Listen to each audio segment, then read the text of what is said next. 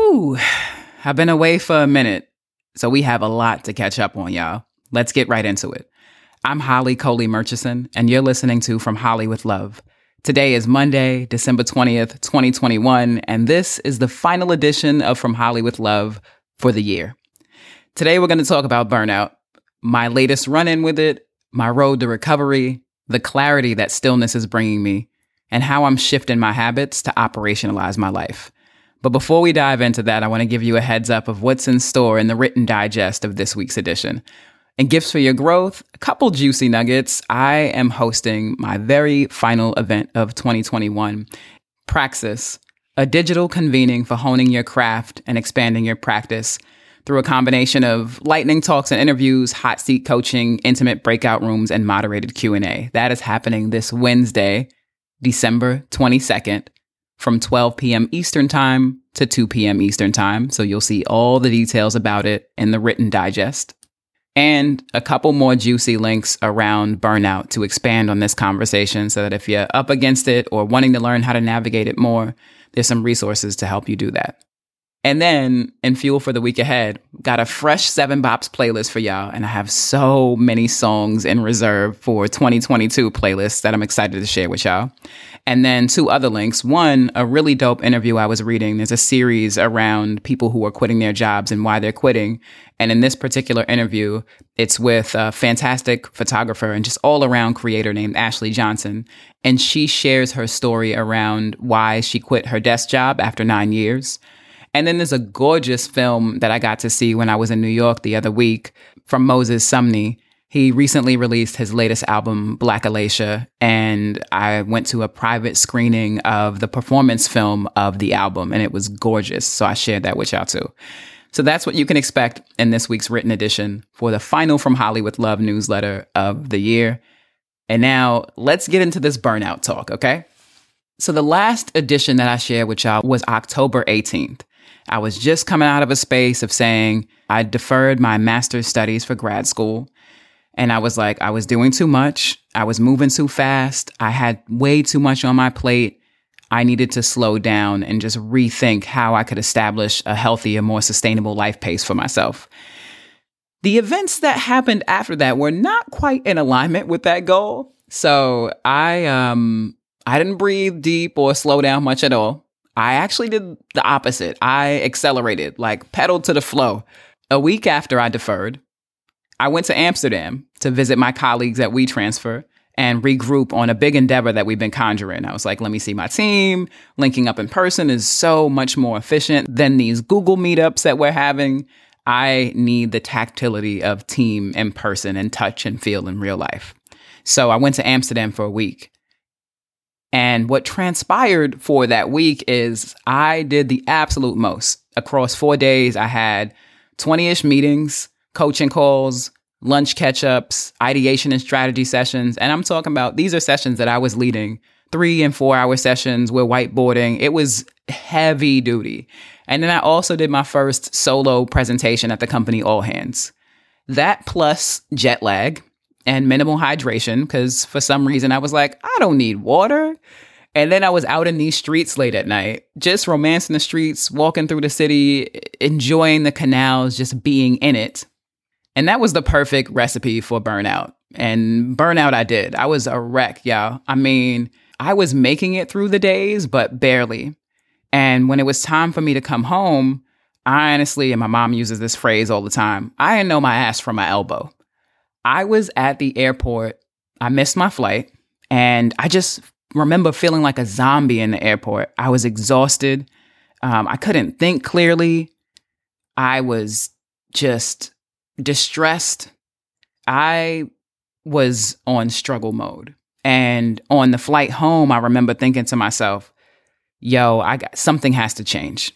Something has to shift, because at the end of a week-long trip, when I have to go back home to my family, my dogs, my wife, our homestead, and take care that way, I was like, I have to be taking care of myself in order to do that. And I was so depleted on that plane. Like mentally, I couldn't focus.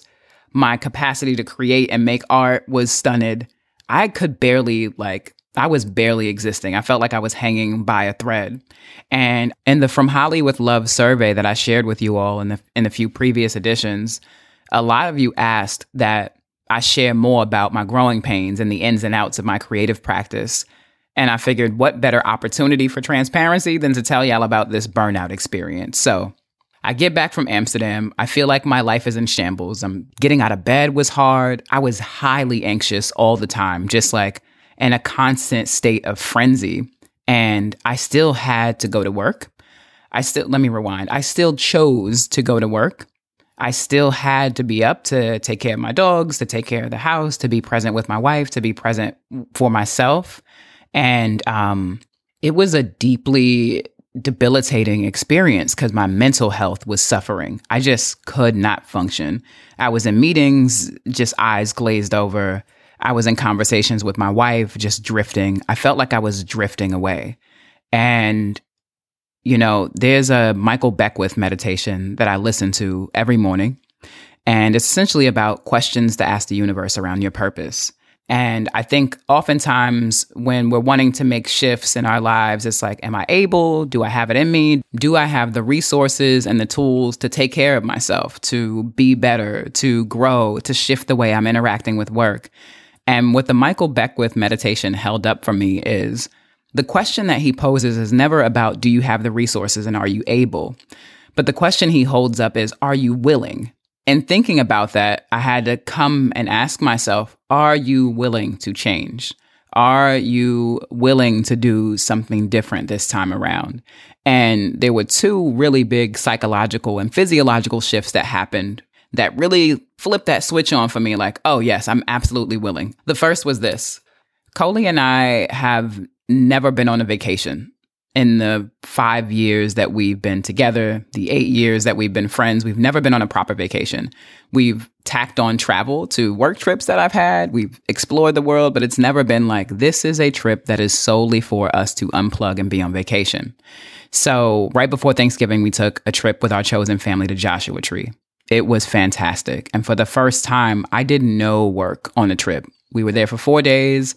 I just laid in the sun. I just was still. I just took it all in. And my body really liked it. I paid attention to how it felt in my body. That was the care and the nourishment that my body and my heart and my mind and my spirit needed to be like, oh yeah, this burnout thing is not for us. When we are back at 100%, the plan is not to rev up so we can go at it again. The plan is to rev up and regenerate so that we don't have to have that experience ever again, so that we can be proactive about what that looks like. So Joshua Tree was a rejuvenating piece that I needed to restore my will, so to speak. And then a second thing happened when we got back from our trip. The Tuesday before Thanksgiving, I was having a conversation with one of my peers, and we were talking about my work and what I'm up to at WeTransfer and through my dissertation and Oratory Glory and Holy Brands and all of the, businesses that Coley and I are growing together. And he said to me on the call, I really love how much your work gives your life meaning. And I just paused and I said to him, that's one way to look at it, but what if our lives are what give our work meaning, not the other way around? This idea that living out our values in the world and how those values take shape and form across relationships, across projects, across endeavors, right? That's what adds color to everything else. And when I said that, I was like, oh, right, this burnout is a result of me behaving as if the work is what's giving my life meaning. I'm just pouring into the work so that it pours back into me. And it's like, no, it's the other way around. And it brought me back to my definition of work. And we talked about this a few weeks ago when I invited you all to support me in my dissertation research. And the definition for me of work is a lifelong body of productive contribution and devotion to the liberation and transcendence of myself, my family, my community, and society at large. What that contribution looks like shifts over time, and the actions or inaction within those contributions can be grand gestures or small, simple deeds. And I had to sit with myself again, right? In this pivot to behaving as if, my life is what gives my work meaning. I had to sit and really say, if this definition is going to be true for me, how I've been operating over the past couple months is just fundamentally not going to work. And in fact, it actually might kill me. It might shave some years off my life. And I thought about my body and how I was just running it into the ground and often, at least in my experience with anxiety, leaving my body. A big part of what I realized over these past 2 months being away from this newsletter is that anxiety for me shows up as me retreating to my head and attempting to exit my body so that I can find refuge elsewhere. But the body is such a beautiful vessel, you know?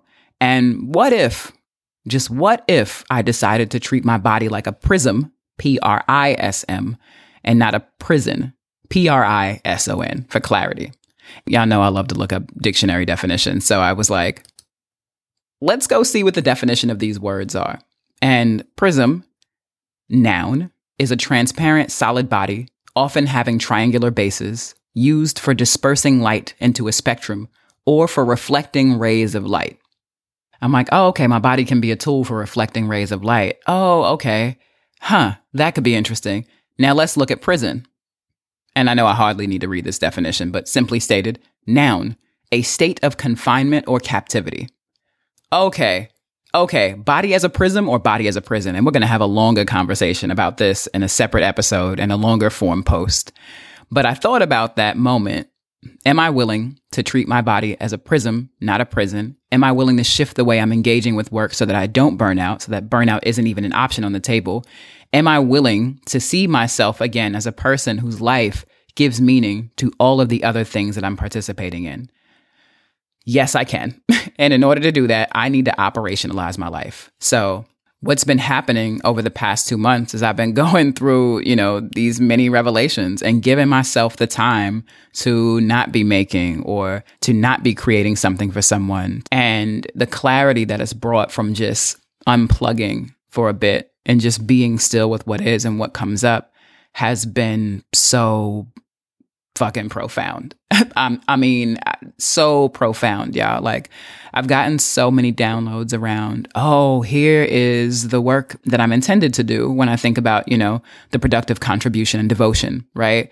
I'm like, oh, I want to make films and I want to tend to the homestead with my wife. I'm like, oh, I want to do home renovations that look like this. I'm like, I want to create art that makes people feel like this.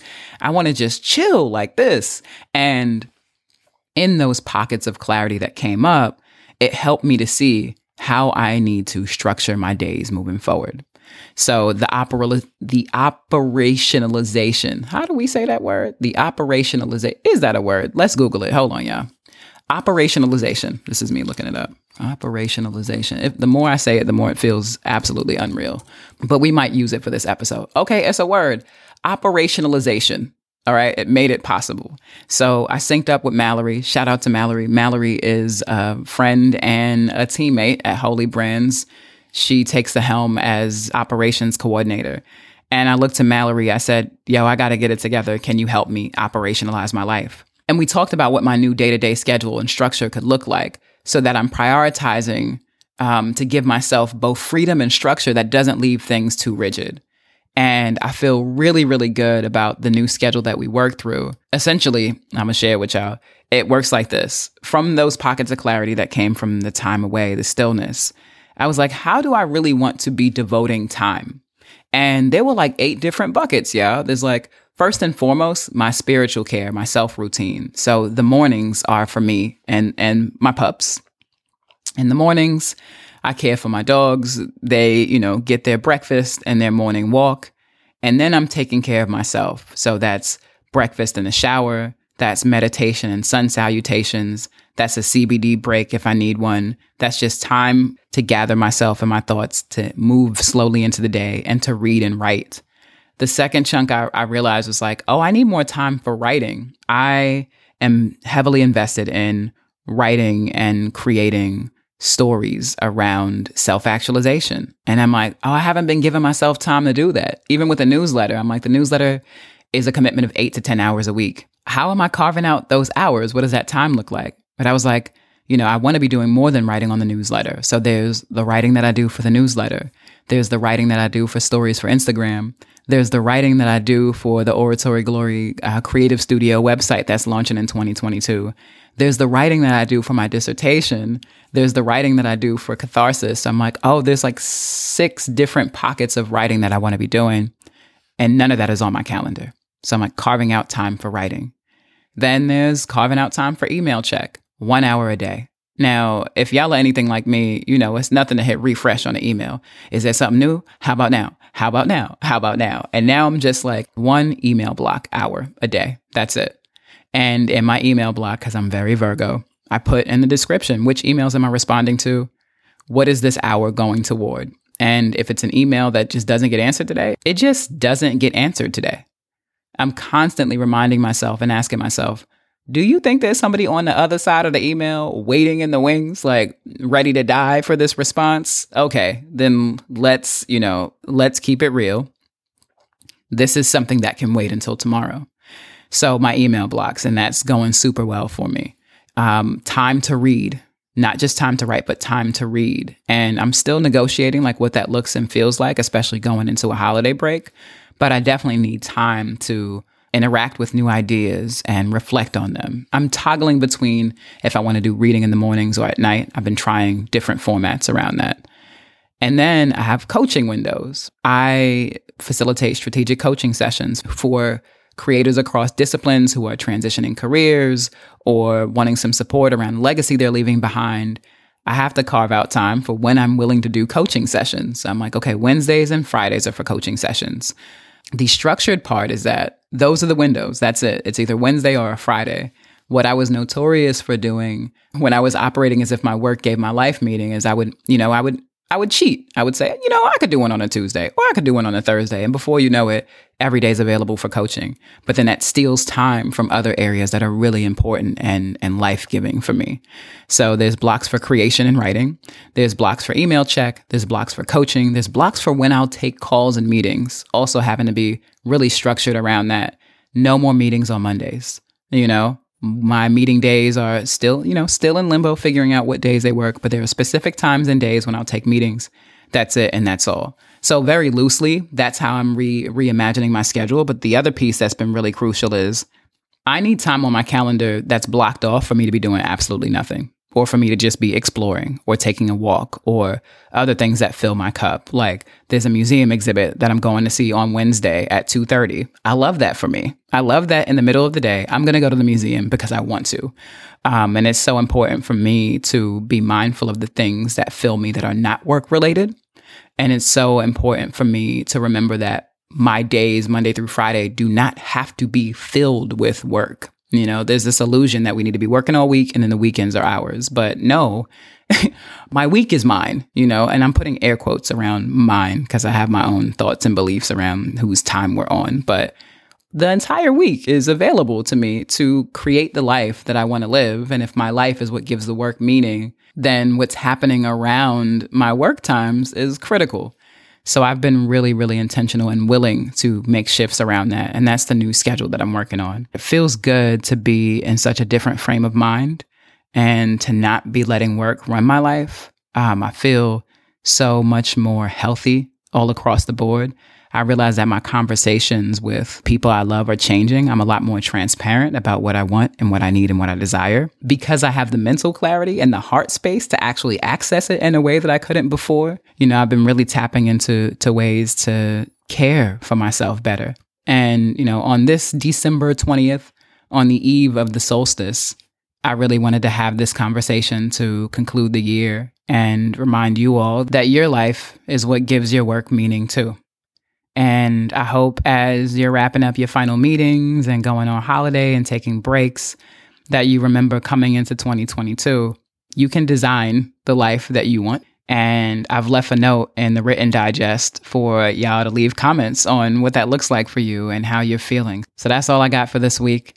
Please meet me in the comment section and let's keep the conversation going. And you should know, for the sake of my own sanity and care, From Holly with Love is now going to be a bi-weekly newsletter. So this is the final edition you'll get for this year, but I'll be back with y'all on Monday, January 3rd. And as usual, if you enjoy From Holly with Love, the micro podcast, the written digest, or any other of the elements of it, please forward it to a friend and invite them to join the community as well. I'm sending y'all nothing but love and all the light. Please be good to yourselves. Take care of yourselves. And I'll see you in 2022.